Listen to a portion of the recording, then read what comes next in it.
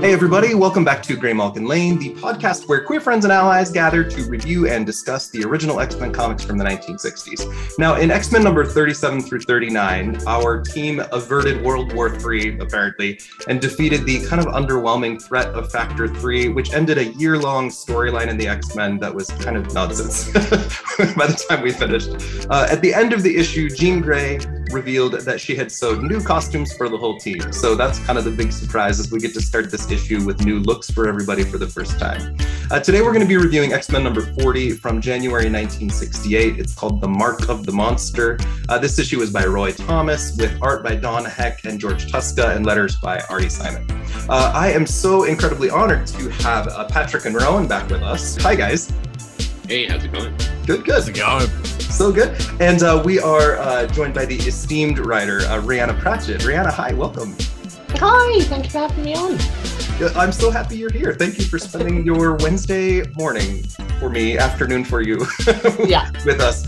So as you each introduce yourselves, let's go in the order of Rhianna, Rowan, Patrick. Let us know your name, your gender pronouns, where people might know you from, and then just an intro question for today. If you think back to childhood, what monster, movie, or story scared you the most? Rhianna, will you go first? Yeah, I'm Rhianna Pratchett. I'm a writer. I'm probably best known for my work in video games. So I've worked on things like Heavenly Sword, Mirror's Edge, the Overlord games. But I'm probably best known for working on the reboot of Tomb Raider and its sequel, Rise of the Tomb Raider. I've also done quite a lot of stuff in comics as well. I've worked for DC, Dark Horse, and most recently Marvel. So I've got the big three down, which is good. And what else have I done? I've written a fighting fantasy book. I've written a tabletop RPG. I've written like non-fiction stuff. Probably I've done pretty much everything except a full-blown novel, radio and stage plays, but I've got everything else covered.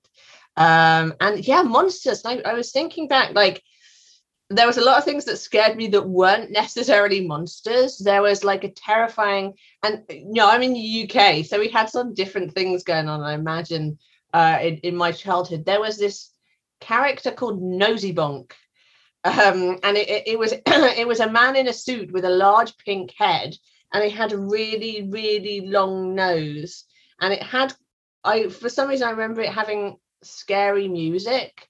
And I really, really disliked Nosy Bonk. He wasn't supposed to be a monster. I just found him scary, which I found a lot of my childhood is a bit like that. But I was quite scared of wolves as a kid, because I think my father had told me that they still existed in the valley. So I was always a bit worried about that. And yeah, I grew up on the edge of a little valley in the countryside with chickens and ducks in the back garden and goats in the front garden. So it was all very idyllic and magical. So it seemed like a place that wolves could exist. But the beast with five fingers, if you know the short horror story, I think that scared me a lot, because my mum used to listen to something called Fear on 4 on the radio, which was a gentleman that used to go by the name of the Man in Black, who would introduce these horror stories. And they were things like The Monkey's Paw, The Beast with Five Fingers, quite classical stuff. And she always used to have it on when I was eating dinner, and I'd be forced to listen to it, me trying to eat dinner whilst covering my ears at the same time. But yeah, the Beast with Five Fingers, the sort of disembodied hand, I found very scary. And also the Monkey's Paw as well. Not like traditional monsters. Yeah, clearly I was just disturbed by unusual body parts, like hands, paws, noses. Yeah, that's kind of what scared me. Yeah, things amiss with human protuberances, I guess, would have been was that. I watched a lot of alien movies. Like my parents were very liberal with what they let me watch. So I watched Aliens before I watched Alien. But I think I kind of didn't find the Alien Queen that scary, because I remember I used to have like a 6-foot Alien Queen poster on the back of my door. So I obviously didn't find her that scary. But yeah, disembodied hands, disembodied monkey paws, and men in suits with very long noses was, yeah, that's my scariness as a kid, I think. I'll say this just once so we can get it out of the way, but oh my God, your accent is wonderful. And I know Americans say that to British people all the time, and I've never once heard a British person say that to an American. But I find your voice so soothing. American accents, maybe because we hear it so much in TV. It's probably a little bit more unusual. For me, when I don't know, it's for other Brits, when you hear a lot of American accents around you, it always feels like you're on a TV show, which is quite a nice feeling. I told you just before we started, I've been listening to a lot of your public speeches, and so like just hearing you talk now, I'm like, oh, like I love it so much. Rowan, do you want to go next? So I'm Rowan Fraser. I go by he and him. I'm from the It Slays podcast. We're a podcast that every episode we review horror movies. We each member of it kind of picks one and then we review it. Usually drinks are involved and, we just get silly with it. And yeah, that's really all I'm about. And what scared you as a kid? Geez, this is a tough one. So probably the scariest thing to me as a kid was Tim Curry's Pennywise was the first thing that really scared me and still kind of scares me today. I saw that movie when I was, I don't know, like 4 or 5, and it always creeped me out anytime I'd watch it, even as like a grown man now. Like I'll be like laying in bed and I'm just envisioning him like popping out somewhere, telling me a terrible joke or something. And Rowan is in Nova Scotia, right? So this is like the international recording today. I love it. Patrick, how about you? Hey, I'm Patrick. I am the proprietor of the Never Ending X-Men Instagram account, where I am documenting my journey through reading every X-Men comic ever. I've slowed down a little bit on that recently, but it's still happening, still doing it. I also am a co-host of a podcast called Every Horror Movie on Netflix, where we are reviewing every horror movie on Netflix. So you may notice I have a little bit of a predilection for completism when it comes to my media consumption. Also a big fan of the It Slays podcast. We recently did a fun little crossover event with them. So if you like horror movies, go check that out. We both reviewed Hush and swapped hosts of our podcasts. And I also want to say, Rhianna, I looked up Nosy Bunk, and you were not kidding. That thing is freaky as shit. Yeah. I'm scared of it, and I'm 33 years old. Wow. I think the monster that scared me most as a kid, I feel like I talked about this maybe on a previous Greymalkin episode, but I think the one that really got me the most was the crocodile from Peter Pan, from the Disney Peter Pan. Just something about that ticking clock just deeply unnerved me. And I saw that once as a child and never again. I feel like I should revisit it as an adult and see how it sits with me now. But, I got too many X-Men comics to read and too many Netflix horror movies to watch. Upon rewatching, you will probably discover the crocodile's fine, but the racism is not. Yeah, I believe that. EHMON, your podcast recently had a pretty decent write-up, didn't it? Like you guys got some notice.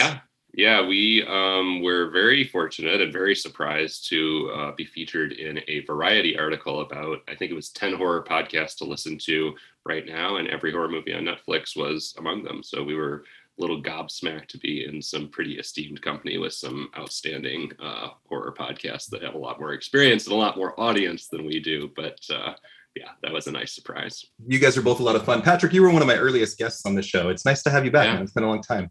Yeah, it's great to be here. My name is Chad. I use he, him pronouns. I'm sitting here in Salt Lake City. I have a big family. I'm the 6th of 7 kids. And when I was maybe 4, my oldest sister, who is, I think, 13 years older than me, had several friends over. And I walked in the room and kind of just hovered in the back because I was trying to see what they were watching. And they were watching Poltergeist. And this is back in like 1991. And there was that image of the girl getting stuck in the television behind the static, which as an adult isn't scary. But as a kid, holy shit, I was so frightened. And then for, I think, probably 6 years, I felt like the ghosts from that movie moved into my mother's closet, and I wouldn't go in her closet she had a big walk-in closet, and I wouldn't go in it for any reason. I like the poltergeists were in there until I was 10. I don't know what happened in my brain, but I was really scared. There was also an episode of Are You Afraid of the Dark on Nickelodeon where some kids got stuck in a mirror, and there was a good period of time where I couldn't look in mirrors. And then episode. Do you remember that? Oh yeah. And then the opening soundtrack to Unsolved Mysteries, dun, dun, dun, dun, dun, dun, dun. That would play. I'd be like, or the windows locked or the doors locked. So a few months ago, I was reading the Marvel solicits for upcoming books, and they announced the new Women of Marvel special. And I saw the name Rhianna Pratchett in there, and I was like, oh my God, like, because I knew your name from Tomb Raider, and frankly, from your connection to your father, Terry Pratchett, who wrote the Discworld series, which I loved as a kid. Let's just get that question out of the way. I know you probably answer questions about this all the time, but what's it like being Terry Pratchett's daughter? Well, I've never not been Terry Pratchett's daughter, so I have no frame of reference really. I mean it's been a interesting challenge over the years. I for a long time didn't really take much notice of what he was doing, because it's like that's your dad's job, and so you don't really think about it that much. So I didn't actually start reading his stuff or paying attention to what he was doing until Equal Rights came on Woman's Hour on Radio 4. Radio 4 clearly, characterized some aspects of my childhood, because that's where Fear on 4 was as well. But my mum used to listen to Woman's Hour, and so I thought it was some like sacred holy thing in the house. And Equal Rights was serialized on Woman's Hour, and I thought, oh my God, he's serialized on Woman's Hour, like that's a big thing. So I carefully taped it off the radio and listened to it over and over again, and that's how I got into it. So I sort of missed out on reading things like Colour of Magic and Light Fantastic and Strata and the Carpet People. So I started on Equal Rights and sort of worked my way through that. And I've read most of them, not all of them, but hey, he never played any of my games. So so I spent a lot of time going to SF and fantasy conventions, and I think in particular, I sort of was musing on this for a little segment I did on a video that will be coming out soon. I think the SF and fantasy scene was very welcoming to queer folks of all persuasions, and so I met a lot of trans people in particular, even before I kind of knew what transgender person was about really, and it was really good ally training wheels, I think, for me. And my dad, because of some of the characters and themes in his book, particularly with Cheery Littlebottom and in Monstrous Regiment, he had a lot of trans fans and was very supportive of the trans community. I always felt that SF and fantasy was very welcoming to kind of people that are a little bit different. And I still feel that that's the case, but it was really great grounding. It was very eye-opening, I think.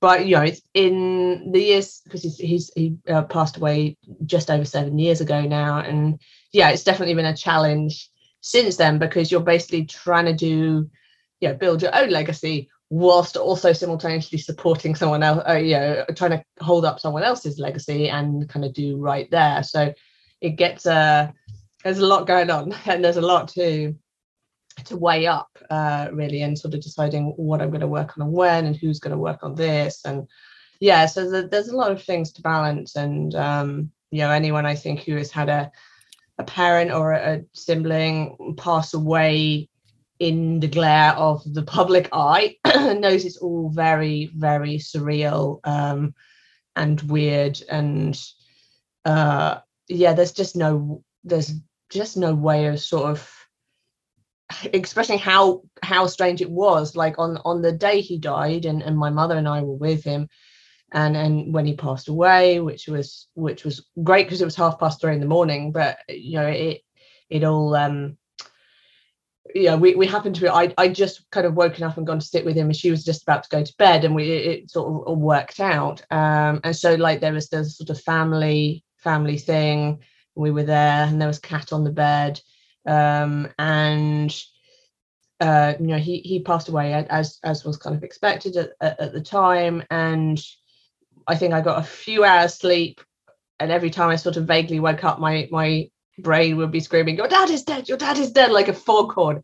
And then there was sort of there was a bit of peace in the morning when no one else knew apart from the immediate family, and then the press release went out, and then it was, my dad is still dead in the next room, and there he's on the TV walking around, and it was very, very surreal. And ever since then, my life has got a whole lot more complicated. It's swings and roundabouts. Sorry, I just went into great depth and detail there, but yeah, there was a lot of very cool things, but also a lot of like challenging things as well. So that probably would have been the short answer. No. Are you the manager of his estate? Yeah, I mean, I'm the code. Well, yes. So I'm the director of Narrativia, or co-director of Narrativia with Rob Wilkins, his sort of right-hand man. And we have several other members of staff with us, and we are responsible for the multimedia rights to Dad's books. Sure. I'm also sort of part owner of Done Manifesting, which deals with the sort of publishing side. So special editions, or anything that's published to do with his short stories, that kind of thing. But Rob does a lot of the day-to-day running of things, along with Susie, Alex, Yaz, and Gabby, who will work for us. But I have more to do with Narrativia, so I have projects with Motive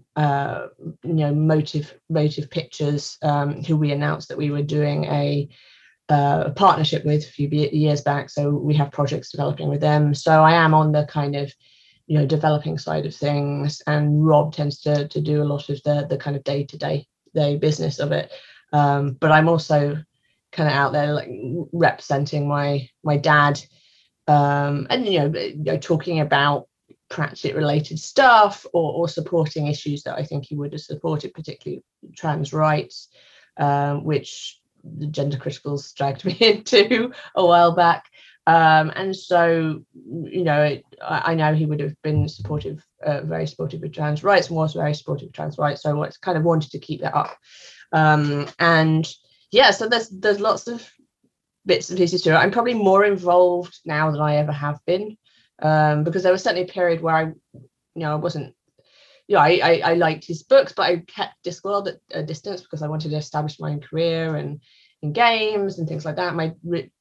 Despite the fact that my dad had a couple of Discworld guys, he wasn't really involved in the industry, so it felt like it was an industry that I really loved, that I could build my own career in without sort of dad looming quite so large. Sure. And what an incredible career you've built. I mean, my word, you are so storied and incredible. You've got quite the resume, and have become a force of your own. He has had such a powerful impact on fantasy novels and on inclusion in that space. And you have had that in video games, telling these incredible stories. Commenting on what you were just saying about trans rights, I think we're living in a time in many countries where I was raised in a world where we didn't talk about gay or trans people. And I was a gay kid with a gay sister in a household where it just wasn't a topic of conversation. It wasn't something that was even allowed. And when you hear these stories about where you're just raised to believe that it's normal. I have two sons that are 13 and 10. When my 10-year-old was 5, so 5 years ago, he put together a little book where he wanted to design superheroes. And he like brought it in and he's like, check a box and I'll design a hero for you. And on page 1, he's like, what kind of powers do you want them to have? And there was like 8 options. He flipped the page, like, what race do you want them to be? And there was like 6 options. And then on the next page, he's like, choose a gender. And it was male, female, non-binary, or trans. And like, he had that written out in his little crayon handwriting. It was just a box you could check. It wasn't an agenda. It's just something that he's always been raised to think is completely normal. And there's such a difference as we're seeing that kind of stamped out now. Shifting the conversation a little, you recently wrote a short story in the Women of Marvel special about Shanna the She-Devil and Silver Sable that captured some really gorgeous political complexity, for lack of better phrasing. Tell us how you got this gig with Marvel, how you chose those characters, and a little about the story you told. It's really well done. Thank you. I had been talking to Sarah Brunstad for a little bit on and off about Shana in particular, about sort of whether I wanted to do something with her. And I think she's a difficult character because she's quite retro, and both her and Kazar are quite retro style characters. They're pretty much a sort of a Tarzan and Jane, but in a kind of slightly more prehistoric setting. And so I mean she would be a challenging one to do a whole series about, I think. And in the end, I think she got rolled into the Khazar Lord of the Jungle, which I think has recently come out. That series where it's her and Khazar and Matthew, their son, in the Savage Land. But this and Sarah got back to me and said that there's this opportunity to do a little story for Women of Marvel, and could I come up with anything? And she said it might be nice to do something with Shana here. And yeah, I wasn't beholden to her, but I thought, oh yes, let's see what we can do. And I'd sort of been researching her and her her dislike of guns, and I also wanted to do a little, and I did wonder, I wanted to take the kind of slight eco-warrior vibe that she had, or it felt like that's where she would be kind of going towards if she weren't sort of modernized. And I did a little homage to my dad, actually. So many years ago, gosh, it must be over 20 now, he did Terry Pratchett's Jungle Quest, where he went to Borneo to visit the orangutans. And he then went back, I think 15 years later with Alzheimer's to try and track down one of the orangutans that he had met when he was over there, called Kasasi. And I kind of thought that would be a nice thing to do. And I also wanted to sort of draw a bit of attention to the destruction of the rainforest and the pervasiveness of the palm oil plantations, and the fact that orangutans are dwindling. And so I sort of thought I'd put Shana in that situation, and I wanted to get a little conflict with a character that was very pro guns. So I brought in Silver for that, and I sort of put them on a journey through the rainforest together to intercept some animal traffickers who are taking baby orangutans to be sold, which does happen. And yeah, it was done as a little homage to my dad. My dad, when he went to, actually both times he was in Borneo, he rode on the Kalutuk, which is that little boat that used to be going down on the river. And he described baby orangutans as looking like a surprised coconut. So I rolled that into one of Silver's lines. So yeah, it was a nice way of doing a little bit of political ecological commentary with some kind of characters that had some opposing views about how they conducted themselves in the world. And also I thought that was kind of a nice little meaty thing to do. So that's that's very long. Sorry, I'm not good at brevity anymore. The art by, I hope I'm saying this right, Alina Arafida. I think that's right. Yeah, gorgeous. And she's based in Ukraine, correct? She is. Yeah, I was very worried about her, and I sort of sent a message early on, and she was still over there. And I think that she's gone to Poland now, thankfully. Okay. But she was there for quite a while. But her art was fantastic. She absolutely knocked it out of the park, and she was a real find. And I hope that the Marvel will go on to use her more elsewhere, because she really did great work. And the colorist as well. You may have the colorist name to hand there. I haven't been able to pick up an issue yet, because I went to Forbidden Planet and they'd sold 29 of 30 copies, and I didn't want to take the last one. I wanted to leave it on the shelf, so I haven't actually got a copy of my own. But then the colors were wonderful as well. The sort of lush jungle colors. So I was really pleased with it. And I never worked for Marvel before, and so I kind of wanted to get the big three, the Dark Horse, Dark Horse, DC, and Marvel, because I did Mirror's Edge comics with DC Wildstorm. That was my first foray into comics, and then I did quite a bit with Dark Horse, with the Tomb Raider, with a prequel story to the first game, and with a little bit of Thief comics. And aside from that, I did an origin story for Red Sonja's chainmail bikini in a Dynamite comic of like another sort of small story comic in a Red Sonja anthology. And I did a for Kodansha Comics. Why is the name just gone out of my head? Attack on Titan. I did an Attack on Titan story about two career teachers building a flying machine underneath their school. The color you were talking about is Ruth Redmond, and then your letterer was Ariana Maher, who we had on the podcast a few weeks back. It's just an absolute gem. We adore her. Yeah, I mean, lettering is such a skill, and I think you could, like, going through this Marvel comic, you can see how much lettering and spacing is such a skill. And I just, one of the things I was amazed about looking through issue 40 is how many words they stick on. Like, I just like, oh, they've got all the words all over. There's so many words.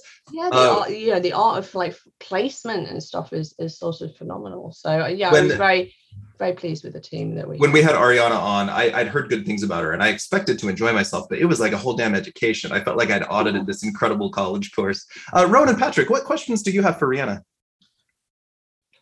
You go ahead, Patrick.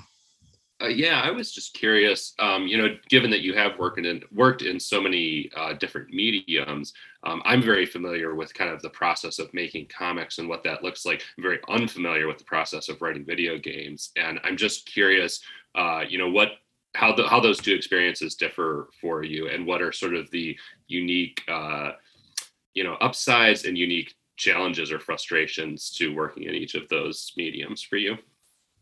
A lot of it depends on a number of factors when it comes to games. The genre of game that you're working on has a big impact on the narrative component. So if you're working on, an RTS game, it's probably going to have, less dialogue and narrative requirements than, say, an action adventure game. If you're working on a first-person shooter or a third-person shooter, you're going to have to, a lot of time will be given over to kind of gameplay and very action-orientated gameplay, and you're looking about how you can, roll that action into who the character is. And that's something that's, it's one of the biggest challenges, because, when you write particularly for film and TV, they talk about action equals character. And of course, so all it just means is what a character does says as much, if not more, about them than words alone. But in games, action is done by a completely different department who may not care that much about narrative, and who aren't that bothered about how much it relates to character, and are bothered about how much of a funny experience it is for the players. And so that is kind of one of the big challenges. And so that was one of the big challenges that we have with Tomb Raider was, and I've talked about this a few times, and Chad, you may have heard me talk about it, which was the first kill in Tomb Raider, which was kind of an interesting example of where balancing narrative and gameplay can go astray, and why, and for like understandable reasons throughout. Narrative wanted the first kill to kind of be impactful, and her reacting to it, not just sort of going around the corner and shooting some more dudes, but so we kind of got the impact of it, and of the first kill, but she'd been given a gun, and therefore the feedback that we were getting from playtesters was okay, we have a gun now, we need things to shoot with a gun, because that's how you're conditioned as a gamer. Like, you get a weapon around the corner, it will be something to hit with it, and that's what we used to. And that meant she did basically go around the corner and shoot more after being very, very upset. And originally, when I wrote the script, from her first kill to the point where she actually articulates what it felt like to another character, and she talks to Roth, her mentor, and she hears him sort of, I think it's maybe if not the first, it's certainly and the second time she's heard him, and she's kind of relieved he's still alive. And she sort of confesses to him that I had to kill some people, and he's like, that kind of been easy, and she's like, scary how easy it was, and she sort of realizes that something has broken in her slightly, and she's sort of seeing a level of herself that she didn't think she was capable of. And you know, I'd written it as a visual scene, and she sort of found the radio, and she's sort of getting more and more in a fetal position around the radio, so you can see her body language as well as, you know, of what she's saying. And so in between first kill and reflecting on first kill, so we're supposed to be no deaths, then there was like 42 deaths the gameplay put in between those two moments, and we were like, that's ridiculous. Like, you just, you know, because they were making a big deal of, you know, this impactful first kill moment, and she's just, it's as if it didn't happen. And they think I reduced it to 16, but it still meant that when she was talking to Ross, she had to say, I killed some people. And they changed it from a cinematic into she's climbing up a ladder in while you're playing the game, saying this to him. So it kind of, I understand why, you know, level design wanted this, and gameplay wanted that, and narrative wanted that, but at the end of the day, absolutely mugged where we wanted to go with the character, because like, it was like, you know, she's very upset, click, it's as if it didn't happen. And that's one of the things you have to deal with, because you're thinking about, okay, what does this type of gameplay mean for this type of character? And yeah, and that's often where I start, and I get inspiration from. So something like Mirror's Edge, the character runs a lot, like she's running. Okay. So, you know, metaphorically, what's she really running from? Like, what's scaring her? What caused her to run in the first place? What's going to make her stop, turn around, and face what she's really running away from? And so that kind of action, and given the fact it wasn't hugely violent either, and the character actually says she doesn't like guns very much. So that certainly helped. And you know, Mirror's Edge was quite a challenge in itself, because a lot of the game had been designed with no narrative in mind.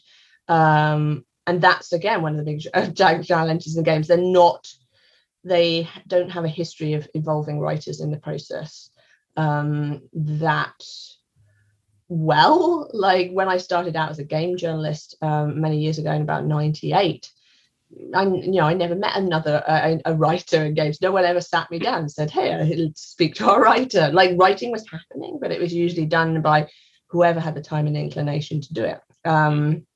It was the only area of games that wasn't done by a professional in that field. So when I went into it, there were very few people doing it, and you know, almost none that were just coming from a game background and specializing in games.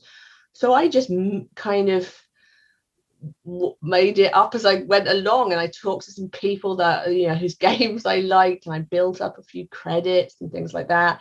But you know, I was often working in teams where I was the only person that cared about narrative. You know, I was the only writer. And you may find like a designer that was sympathetic towards narrative, but it was rough. It was like kind of, and then over the next decade, and you know, next couple of decades, it was like, you know, the industrialization of the Wild West. Like you'd remembered it when it was all like a few cowboys on their horses riding around, and now the railroads are coming in and towns are getting built and things like that. And we've seen, you know, narrative rise in importance with publishers, with developers, with players, and there's much more focus on narrative than, you know, there are writers' rooms and things like that. So, I'm sorry, please. No. Sorry, I probably answered loads of questions in one. So there are a lot of challenges that come from the fact that writers, they're relatively new in the development process compared to other roles. The narrative literacy of the games industry is quite low compared to others, because it's never had to be that high. So, you know, when I work in film and TV, everyone is quite experienced at story. And when you work in games, you're dealing with a lot of people that aren't, but do have a lot of opinions. And so you're always having to kind of balance that out.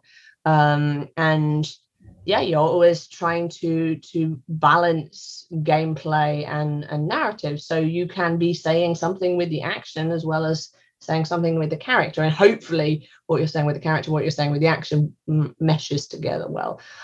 So that's kind of one of the main things. And the fact that the player is so central in the action, in more mediums like TV or film, you're passively absorbing the story. I think it's a little different when you're a reader, when you're reading comics or novels. I think there is a little something that goes on between reader and author. But in games, you are the story. You need to appear to be driving it. Your actions are kind of what pushes the story and the momentum forward. So you're also you're creating everything to sort of support this player's journey. Sorry, that was a very long answer again. It's the pandemic. I used to be really good at brevity because I worked at games and there was a pandemic and I didn't talk to many people, and now I can't stop talking. I think it's fantastic and super. I think when we're consuming media, we don't often take the time to think about what goes on behind it. Comics take months, video games take years. There was a conversation, we had 4 friends over, we were sitting in the hot tub. We were having a conversation about the appropriate amount of story content in porn. And one person's like, I need a really good story with good actors. And other people are like, I just skip the story and get right to it. And then it turned into a conversation about story in video games. Some people really enjoy a lot of story and narrative, and others are like, I just skip right through it. And so as you're... Was that because of a John Carmack quote that story, like, you need story in video games like you need story in porn?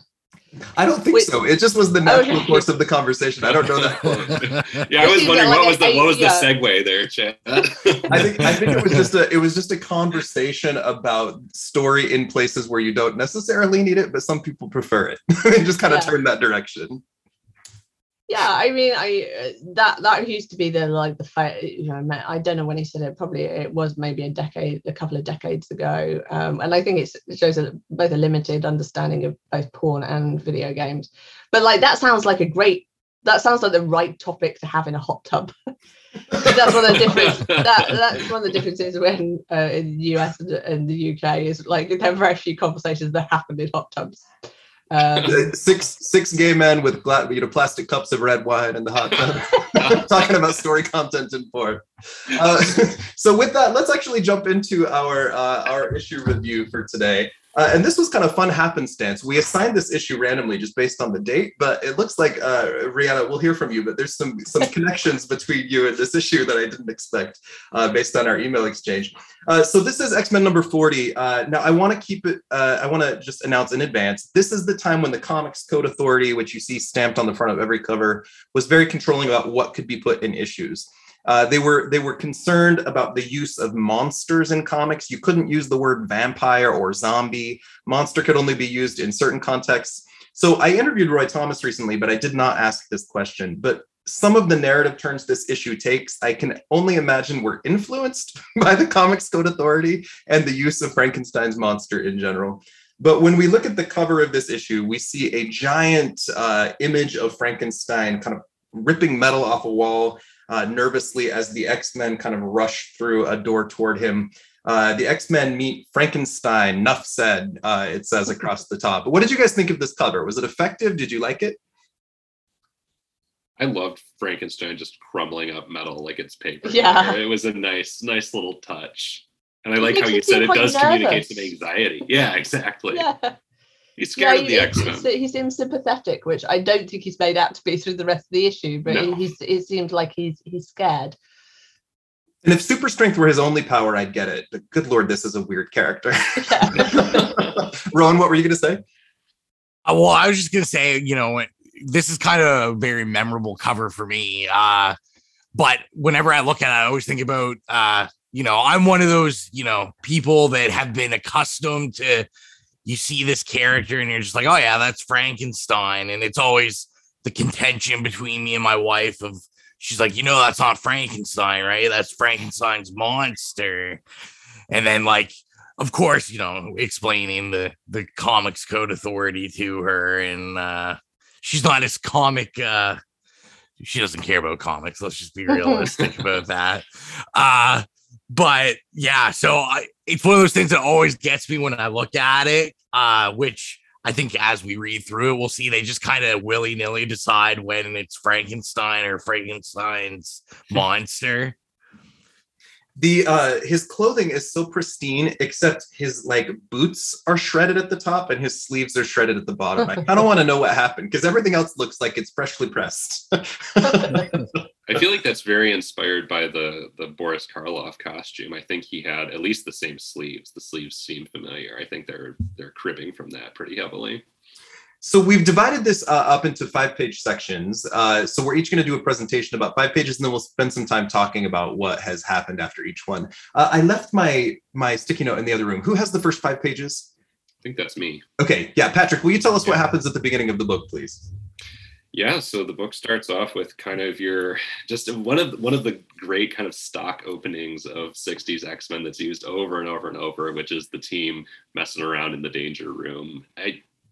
It really strikes me, this is one of the shorter such sequences. To me, it always strikes me as kind of a time-killing device. Like the writer is like, all right, I got about 10 pages of story and I need 10 pages of filler. Let's just have them dodge random obstacles in the danger room. For, well, I also think, I think there's pages. I think there's pressure to open each issue with action. Yes. And you can't start in the middle of the story. In future books, we'll often see them start in the middle of the action. And then on page 2 or 3, we flash back to how it started and build up to the action. But yeah, in the 60s, it's like them in the training room over and over again to begin. Well, yeah, because it is, if you are looking to start with action, it's such a convenient device to use because they've got the danger room and you can come up with just gimmicks and gizmos for them to dodge. Did anybody have any thoughts on the danger room action in the first couple pages? I was curious about the line about knock you clear into next year's dictionary, which I thought, like, I don't. Is this a joke I'm not getting? Beast in the 60s is known for his unnecessarily large words. It's kind of his character trope. Okay, so I think they just are teasing him about his vast vocabulary. Mm-hmm. Yeah, and I was gonna say I feel that Patrick kind of said it all. It's just like 60s X-Men. Here we go.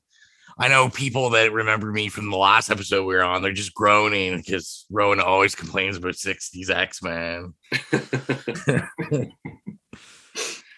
Yeah, you've got your danger room sequence, you've got everybody behaving in their fairly stereotypical personalities, Bobby clowning around, Beast overusing his vocabulary, and then of course Cyclops intervenes to get everybody back on task to go talk to the professor about the challenge of the day, which is, of course, as we already know, Frankenstein's monster. So we see Beast in his new uniform kind of pole vaulting everywhere, Iceman playing pranks on him. This is my favorite part of 60s Bobby. He freezes the beam under his feet and tries to make things unnecessarily difficult. They almost break up a fight before Professor X is like all bossy all over again. What do you guys think of their new costumes? Do you have any thoughts? This is kind of their first foray out of the blue and yellow. I know that people hate the green and yellow mini skirt Marvel Girl. I know people have been up in arms about that costume coming back in the Krakoa era, but I like it. I think it's stylish. I've always enjoyed this look. And I like Cyclops' look at this time too. Everybody else, especially Angel, looks terrible though. Yeah, this is kind of a rip-off Cyclops' classic costume. It's kind of a change for him forevermore, yeah. Mm-hmm. Rhianna, what are your thoughts on the green mini? I'm not really that familiar with the X-Men, so this has been a kind of learning experience with me. I haven't read any of the comics, but I have seen the movies or some of the movies. So yeah, I didn't know what they looked like before. It reminds me so much. There is a video game done by Ken Levine and Irrational Games of BioShock fame called Freedom Force. Which is where you basically control it's a sort of turn-based strategy game, but sort of isometric viewpoint for the action, and they just made up superheroes for it, and they're really well observed from kind of 60s 70s era superheroes without actually seeming too much like anything else. So it really reminded me of Freedom Force in the way they kind of talk and really articulate their what's going on in their heads whilst they're being struck by something that is you don't see that kind of thing anymore. And it's sort of it's kind of charming how they do it. And gosh, holy heck, there is a lot of text. Yeah. So much text. So much word. That was the main thing that sort of struck me. But yeah, I mean, with Jean's new costume, I mean, it's okay. They do obviously have her doing very girly things, and like I did notice that the first line about her is a typical, that's a typical woman line, and she's often saving people, but I don't know if that's just how they used her back then. This is better than it was at the beginning for Jane. Yeah. They're pretty awful to her in the 60s. But yeah, they say, weren't you and the professor working on a hush hush project? She says the answer to that question is yes or no. To which Cyclops, not Beast, Beast is usually the sexist one. Cyclops says, if that isn't a typical woman's answer, I don't know what is. Just blah. Yeah. Patrick, guide us through, if you would, what Professor X's mission for the X-Men in this issue is. Yeah, so he tells them that Frankenstein's monster has in fact been found, and Bobby, speaking for, I think, the entire audience at this point, says, Frankenstein's monster, but he's just a myth, something you see on the Late Late Show. Which actually, has Frankenstein ever been on the Late Late Show? I guess I'm not sure about that. But certainly his incredulity about Frankenstein being a real creature, I think. Yeah, maybe like old 40s movies played late at night or something. Yeah, could be. I would like to see Frankenstein on a talk show, though, like Frankenstein on the actual Late Late Show. That would be interesting. But yeah, Professor X corrects Bobby to say that he's not speaking of a movie monster, but actually the 8-foot humanoid creature from the novel by Mary Shelley. And then we cut to the discovery of Frankenstein in a block of ice. Which is very Captain America. Yes. Yes. Yeah, this all feels derivative of a few different things. But the professor reveals, or wait, actually, maybe I'm getting ahead of myself. No, this is on page 4. The professor reveals that he suspects Frankenstein is not in fact a monster, but an android, which is one of the first big revelations and tweaks to the Frankenstein mythology that this story introduces. Yeah, Professor X. Apparently, he's a huge Frankenstein's monster fan. He says, "I've always thought that Frankenstein's monster was an android and that his creator was actually a mutant. Just as I suspected. Now he's been found. My theories are founded." Now, we're going to reveal, this is spoilers for a couple issues hence. Professor X apparently dies in 2 issues, but it's not actually Professor X. It's the shapeshifter changeling who was just with the Factor 3. So this version of Professor X might actually be the changeling, which we don't have to spend a lot of time on because I don't know exactly when that swap took place, but that's their way to bring Professor X back in the future, is they're like, oh, he didn't actually die. It was the shape changer.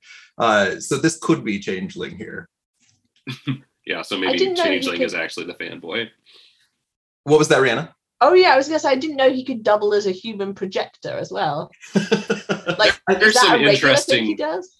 No, there are some interesting kind of one-off powers that he displays in the 60s. Not quite one-off, but like astral projection is a thing that he does in a few early stories and then is kind of never really seen again, to my knowledge. And certainly projecting images on a wall is, I'm not sure he's ever done that again. Well, in a minute, we're going to see him reading the mind of a robot. So, he can do all kinds of things.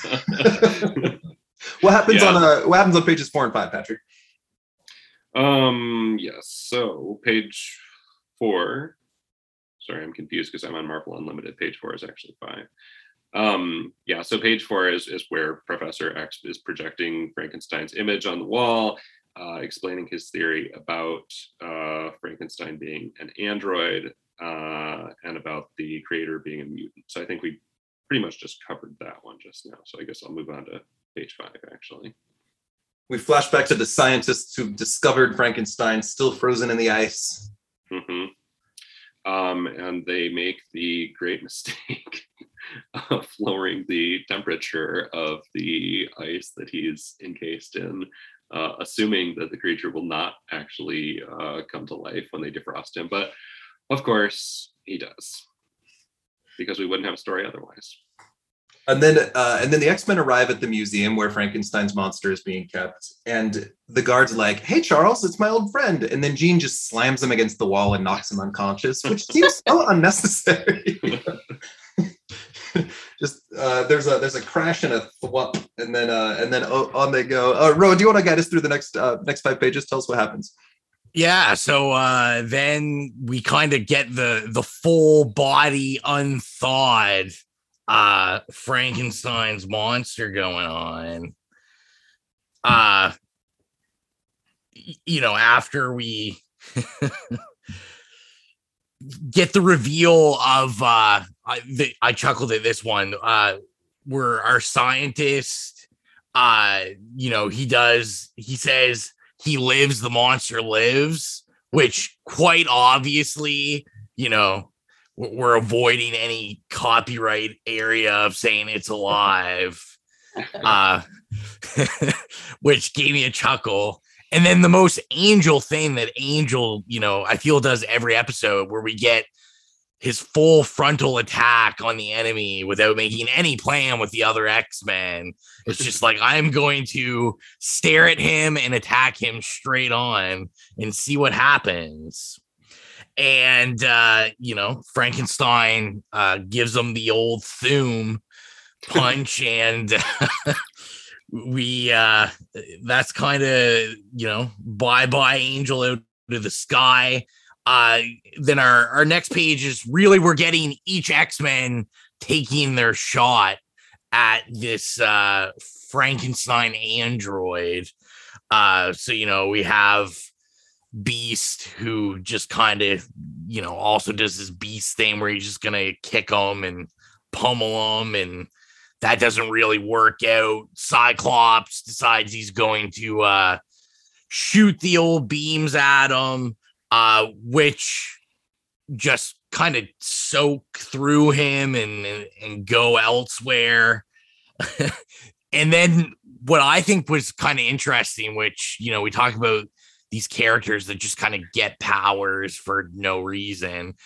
We then discover Frankenstein can, just also shoot these rays that he's absorbed out of his eyes.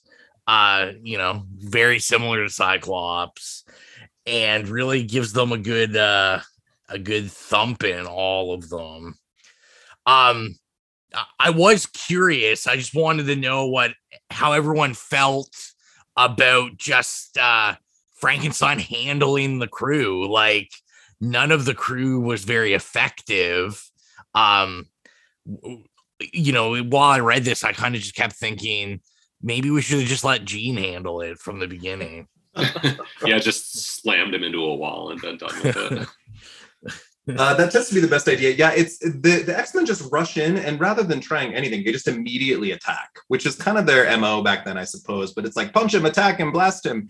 There's no attempt at any sort of understanding at all, and he just slams them aside and walks through a wall and is like, "Fuck you guys, I'm done," which is great. Kind of. I think I kind of like Frankenstein's monster here, if I'm honest. Oh, go ahead. Oh, yeah, I was going to say, I think it might have been the professor was sort of saying, if only we could have reasoned with him, like, because later. It's like, well, you didn't really try, did you? Yeah, it's like, did anyone actually read the book? Like, the entire point of the book is you just talk to the creature. Like, the creature just craves empathy and lashes out only when it's treated as a monster. Yeah. And Professor X should really know this, since he's read the book so many times and has studied it. And I signed the book for them to read in the past, I think he says earlier as well. Yeah, he says, I told you to read this earlier in the semester. I was going to say, also kind of interesting, where we're talking about, video games and, older video games, like, not necessarily needing that narrative just to, like, fight. It's like, you're just fighting. So it's interesting, with these older issues, that the X-Men is just kind of like all gun-ho, just it's like, whatever. They're just going to fight for like at least 2 to 3 pages. And like, starting off this issue, they're just going to fight. And we don't really need to know why. That's what we're here for. We want to see them punch and blast things, right? Yeah, exactly. We've been paying attention weirdly to the sound effects used for Cyclops' optic blast. And on page 7, we get a zack. So there's a new sound effect, just to note for our listeners. There's also a batok. Do we think batok is the sound of the blast or of the blast striking Frankenstein specifically? I think, also on page 7. Yeah, I think it was a thack. Yeah, I think it's BTOK. Oh, batok. Excuse me. Batok. Yeah, I don't know how to make that sound in my head. No, me neither. That sounds more like something. That sounds more like something hitting something than like an energy sound to me. Yeah. The most unfortunate one we keep talking about is frap. We often get a FRAP whenever he fires his blast, which is just unfortunate. Rowan, tell us about pages 9 and 10. So then finally, we get some Marvel Girl action going on. Which we have to note quickly, when Frankenstein runs away, the X-Men follow him in a Rolls Royce. Sorry, go ahead. But yeah, I was gonna say just before they run away in the classiest car they possibly could, chasing after them. Finally get Marvel Girl Jean comes save Cyclops, and Cyclops, gets tossed in the air. Jean saves him with her powers, and I think, like I said, we really learn then that I think Marvel Girl could have handled everything. But then we find out that, I feel like all these early issues, Professor X continues to talk about how he feels bad about having to, make Homo sapiens forget what he makes them do for him. In this case, give them a free helicopter. And, for someone that is so sorry about it, he seems to do it an awful lot. He's like, I'm just going to convince people to give us stuff and then make them forget about it. But it's a good thing that they had the chopper, because, what's classier than exiting the Rolls Royce and going right into the chopper? And then I want to make sure I didn't jump too far ahead there. Oh, no, you're great. And then basically we land. They've seen that Frankenstein has gone on a ship, and they land on the ship, which for some reason everybody has like machine guns, even though it seems that, these guys are just like ship workers. They don't seem overly menacing. So I don't know. I've never worked on a ship, but maybe a machine gun is something you need to own. They're like smugglers of some kind, apparently. Arms dealers. But and then we kind of get, we get the X-Men roughing these ship workers / smugglers up. Jean lifting the captain up as always, and some more great sound effects of the Bawak. I feel like there's a whole other podcast that could be made to like deep dive these sound effect choices. We've talked about doing like an ASMR where we're just reading the sound effects, like flap. These first 10 pages are just insane. I don't know what Frankenstein Monster's goal is. He seems to be wanting to return to the Arctic Circle again. That's why he's on this ship. Rihanna, I want to ask you about your Frankenstein's Monster knowledge, but wrap up these last 5 pages for us. Tell us what happens, and then let's talk about this concept for a few minutes. So do you want me to talk about my Frankenstein knowledge, or do the pages first? Do the pages first, and then let's talk about it. Okay, so they're hunting for Frankenstein's monster on the ship, and they're sort of slightly, and I think it harks back to the cover a bit when in the first image of, I guess it's the 11th page, where Frankenstein's monster is actually hiding from them, and he's sort of on a kind of like upper roof or mezzanine roof where he seems to be hiding. He seems to be in sort of stealth mode. He's hiding from Beast. And yeah, that's the first sort of time he's sort of hidden from them. And it makes you feel a slight sympathy. I don't know if that's what they were intending, but obviously, Frankenstein's monster is meant to be a sympathetic creature, although he's not always been depicted that way. But yeah, so we basically go into another big fight with Beast trying out his skills, and then someone Angel tries thankfully diversifies his approach and tries to kind of almost lasso Frankenstein's monster with a big rope dropped from it looks like it's attached to a hook on the boat, but Frankenstein's monster breaks out of that. And Gene to the rescue again when he starts hurling barrels, and Iceman manages to freeze them, and Gene uses her skills to sort of, I think, lift up the monster. It looks like lift up the monster by the barrel that they're holding, and it is basically the second sort of big fight of the issue, where all the X-Men are sort of trying out different things, although they're a little bit more successful this time. And although sort of Gene is sort of knocked out, the female is down, Frankenstein's monster says, and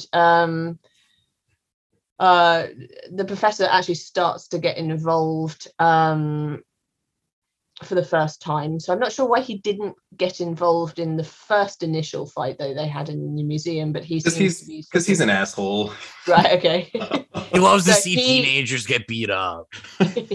So he is sort of psychically reaching out to Frankenstein's monster and sort of saying that he's got to destroy him, which obviously is not going to go down that well. And then he appears. I guess he'd gone with, I don't know how he's got onto the ship, but can he just, I don't know all the powers, can he just appear? It seems very random that he's suddenly on the ship.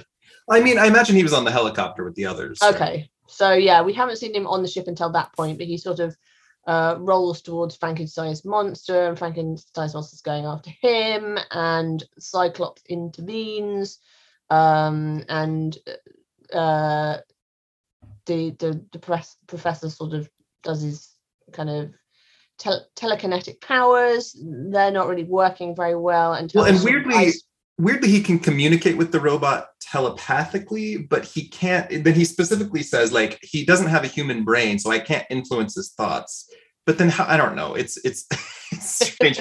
We saw him do this earlier with the Sentinels a little bit. He could kind of mentally interface with the robot Sentinels. So he has some sort of weird robot telepathy sometimes in the 60s. It's a strange asset or a facet of his powers. He's it. I mean, there's a lot of inconsistencies in this issue. Along with sort of the origin of Frankenstein's monster, amongst many things, but the X-Men that has who actually manages to do some damage to Frankenstein's monster is Iceman, who starts to encase Frankenstein's monster in ice. And then as always, we're hitting that last page where the writer's like, oh shit, we haven't wrapped up the story yet. We only have one page. And that sort of seems to be working. I don't remember Iceman going in for an attack in the first time, so in the museum, but yeah, apparently the ice is his. We find out ice is his weakness, and this is what stems from the professor talks about his original demise in the books, where he leaps into the ocean in the Arctic, and obviously he's ended up in ice, and that's his sort of weak point. And have I got one more page to do after that? No, you can stop there where the issue ends. We see this kind of. Oh no, I haven't got it yet. So I apologize. Page 15. So he can't stand the cold, and then he explodes. I think he's exploding, and then it sort of ends in a very odd way, where they suggest that, oh, okay, Dr. Frankenstein was not he's not a mutant. In fact, some sort of space tourists were basically going by the Earth, and they like dropped off their monster there to like go and sort of say hello to people, scope out the terrain, that sort of thing. And we were just very mean to him, and so it's all the fault. So he was kind of like an intergalactic, interstellar ambassador, but it all kind of went wrong. And it made me laugh. That sort of said, well, we'll never know how Mary Shelley learned any of this, so perhaps it's just as well. And that's the only time that like anyone's really questioned, but what happened in the book, and why he looks like a movie monster and not like he does in the book, and all the kind of the movie, the way he's been kind of adapted. And is it from the book, or is it sort of an amalgamation of how Frankenstein's monster has looked over the years? It's very tenuous. So like I was hoping that maybe Mary Shelley was some kind of mutant as well, but they sort of dismiss her from the picture, and she's just like, well, we may never know, and so that's how it ends. So the basic last page reveal is 150 years ago, some aliens that we never hear about again dropped a robot on Earth that got frozen in ice, and now here he is. Yeah. Now, Marvel does have actual Frankenstein's monster, who has, I think the first appearance was in the issue Monster of Frankenstein #1, which was in the 70s, who's been around even in recent comics. I think he was recently in an issue of Moon Knight. He's part of the Legion of Monsters. He's been around for decades. There's also been other versions. There's a flashback to World War II when the invaders fight another Frankenstein's monster. And then there's some great stories. You guys will have to look this up in the Silver Surfer, where he fights Borgo, who is a guy called the Frankensurfer. It's a really fun issue. So look it up if you haven't. So Rhianna, you were telling me in an email that you wrote about Mary Shelley's book. Tell us a little bit about your work and how this compares to the real story. Well, I wrote my dissertation on Frankenstein at university, and it was called Frankenstein Unwound: The Assimilation of the Frankenstein Myth into Popular Culture. So it was actually looking at how the book was adapted from its original, from when it was originally published in 1818 to how it's adapted on stage initially, TV, film, and how basically whatever was going on in society at the time, societal concerns reflected the way it got adapted. So, for example, when it's first adapted onto stage, it was a sort of time when there was a great distrust of the medical profession. There was grave robbings happening of bodies, and sort of doctors paying for cadavers to kind of operate on, things like that. And so in the original stage play, they very much focused on the doctor as being the bad guy and the evil one. And then when you're sort of moving on to film and TV, there's much more emphasis on the monster, and the sort of powerful imagery of the monster being the real scary thing about it. And then that sort of kind of diversifies a little later. So you've got things like Mary Shelley's Frankenstein, which was the Kenneth Branagh one, where I think there's some emphasis on where Mary Shelley is involved in that. And then there's stories about the night when I think it's the Villa de Tate, where Frankenstein's originally conceived, and that was in Ken Russell's Gothic. And I think that's like Byron, Mary Shelley, Percy Shelley, and I can't remember the name of the guy that wrote The Vampire. And they were basically, Frankenstein came about, as a party game almost. A group of friends got together and challenged each other to come up with a scary story. And Mary Shelley went to bed and came up with Frankenstein, and claimed it was part of a dream that she'd had. So that's how it came to be. I do respect the fact that the comic does actually talk about the ending of the Book of Frankenstein and how it how he ended up in the Arctic, and how he Frankenstein's monster, after Frankenstein's death, sorry, spoiler alert there, how he jumped off the boat into the Arctic and was kind of never seen again. So they do kind of follow on, excuse me, from where the book ended, but so that's where all similarities.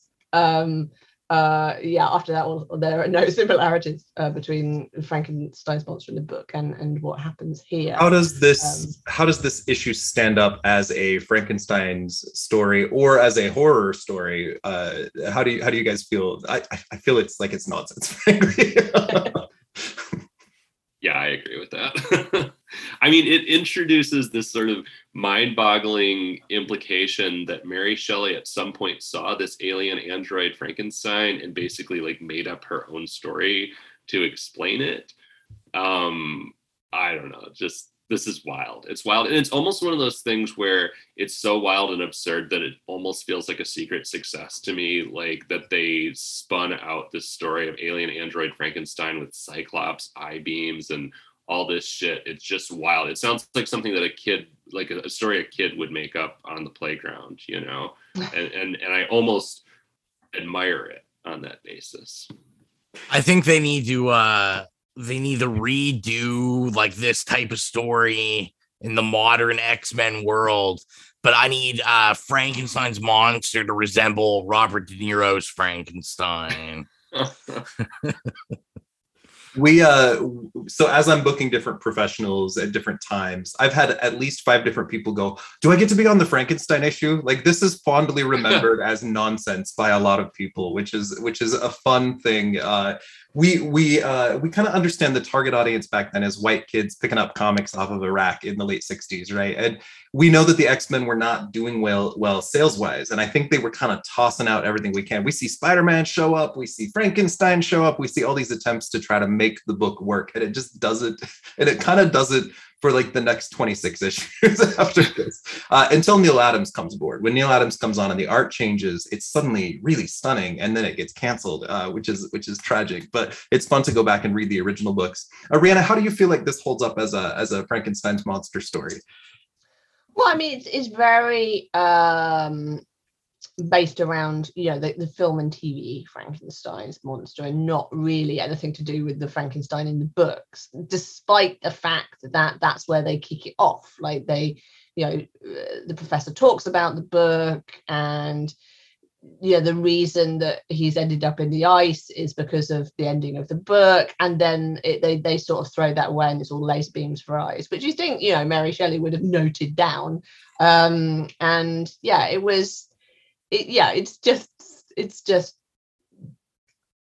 It's very ridiculous, but sort of it has a weird charm to it as well, I found, and it's probably because I'm not used to these comics.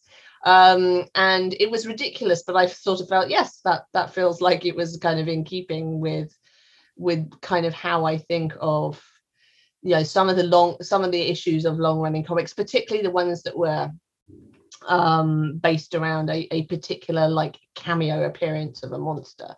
I felt like the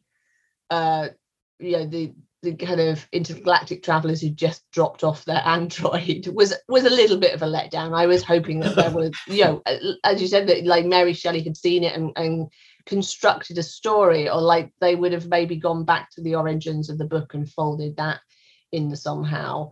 But yeah, it's bonkers, but it is a good excuse for some very good sound effects. So I guess there's that. I don't feel like this is an X-Men story. I feel like you could put any character from Batman to the Avengers in this, and it would be the same story. You're just changing the hero out for someone else. It's kind of nonsense in that way, but it's fun still.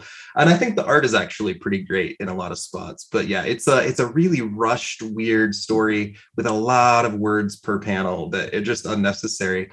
Now, I'm going to wrap up the final 5 pages very quickly. So we have this thing going on where there's a 5-page backup that continues from issue to issue, where Roy Thomas is exploring the early days of the X-Men. And I'll recap this quickly and then let me know your thoughts. So Cyclops is an orphan, we've recently learned, who in the past, this is flashback to before X-Men #1.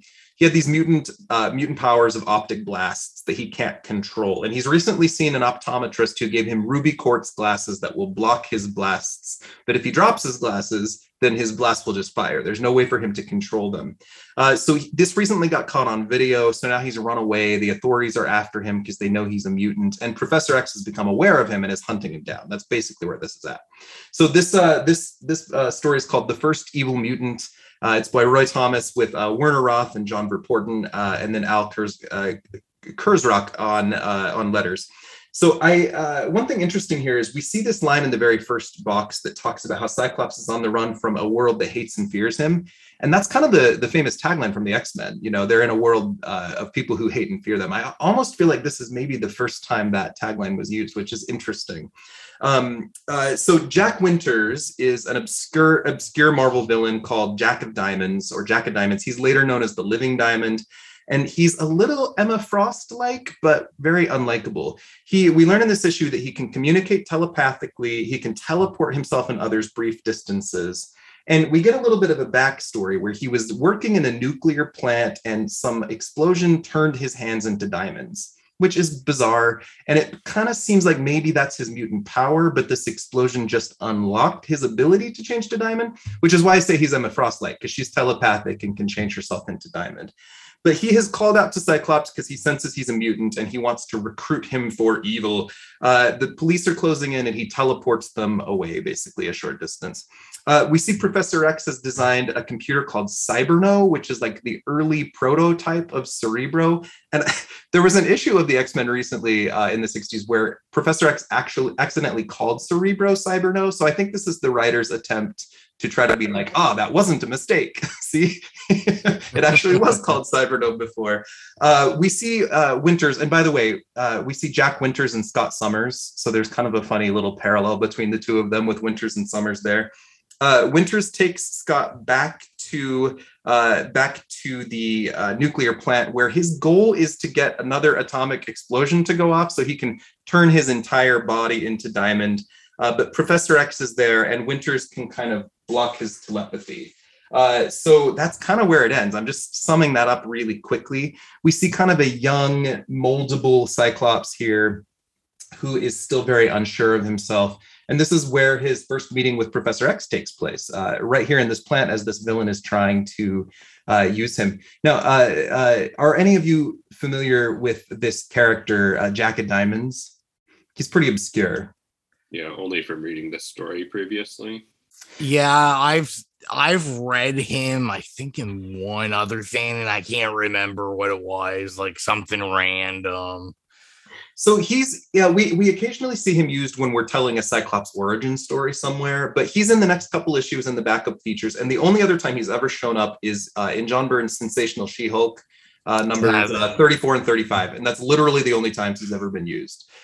He's pretty obscure, but I think there's this kind of attempt on Roy Thomas's part to provide this backstory to show a little bit of how the X-Men came to be. And he's going to tell this story slowly over time over the next several issues as Professor X recruits the team. Did you guys have any thoughts on these 5 pages? Did you enjoy them? I was expecting the first evil X-Men to be like a more recognizable character. I was kind of expecting it to be, this is a very significant character or someone that would become a significant character. And like I said, my X-Men knowledge is not that great, but yeah, it was very random. And I think Scott's bow tie actually changed his color through the issue. So he starts off with a green bow tie on the first page, and then on the last page he has a blue bow tie. Ooh, maybe this is a side effect of Jack Winters' teleportation powers. It also changes bow tie colors. Now, the original first evil mutant is Magneto, who the X-Men face in the first issue. But in this flashback, we get this kind of forgettable character. Meh. Jack and Diamond. It felt like that maybe they should have trailed him in a different way rather than the first evil mutant, but maybe the second wouldn't have had the same impact. But yeah, it does make you feel like you're getting something more significant than you actually do. Now, in the next issue of the X-Men, you guys can look at camera here. We continue kind of the monster theme. The X-Men fight a guy named Grotesque. Rowan and Patrick, like the last time you were on, this is a cover all in red, which is kind of like, oh, look at the horror. So we're going to continue this kind of monster theme for the next little while, which is interesting. Was it fun for you guys to read this issue? Did you enjoy yourself? What stood out to you as something that maybe you'll carry with you, if anything? I mean, I keep going on about the text. Like, I'm not familiar with reading comics from the 60s, but yeah, compared to how comics get done these days, gosh, it's just the density, but also marveling at the skill of the placement of the text as well, and how much effort went into doing that without obstructing the action and the images. It's really impressive how much they get on. I kind of just wish it was for a better story. Yeah, I mean, I will never forget this insane collision between the X-Men and Frankenstein, and this insane extrapolation upon the Mary Shelley's Frankenstein story. I had definitely forgotten, and I think we'll quickly forget again, the backup story. These origin story backups, I don't like them in general. Like, they go on for so many issues, and they're so banal. Like, they just flesh out these characters usually in the least interesting possible way. And it's like, you've got an origin story to tell here, man. Come on, like, make good use of this. And usually they're extremely disappointing, and this was no exception. Yeah, the concept is interesting. He's trying to tell us the before story, but yeah, ultimately it's a little bit forgettable. I'd agree. Rowan, any thoughts from you? I was gonna say too, the backup story, I always feel, just because of the time and where the X-Men were with sales, like, to me, I always felt it was an obvious kind of grab to be like, hey, you're getting like 2 stories if you buy this comic. Mm-hmm. Even though, it's kind of 5 pages of just whateverness. But I mean, yeah, kind of like Patrick, it was fun to revisit this issue. Not on an official podcast like this or Patrick's Instagram, but I'm also reading from beginning to current X-Men, and right now I'm somewhere, I think, in the 200s right now.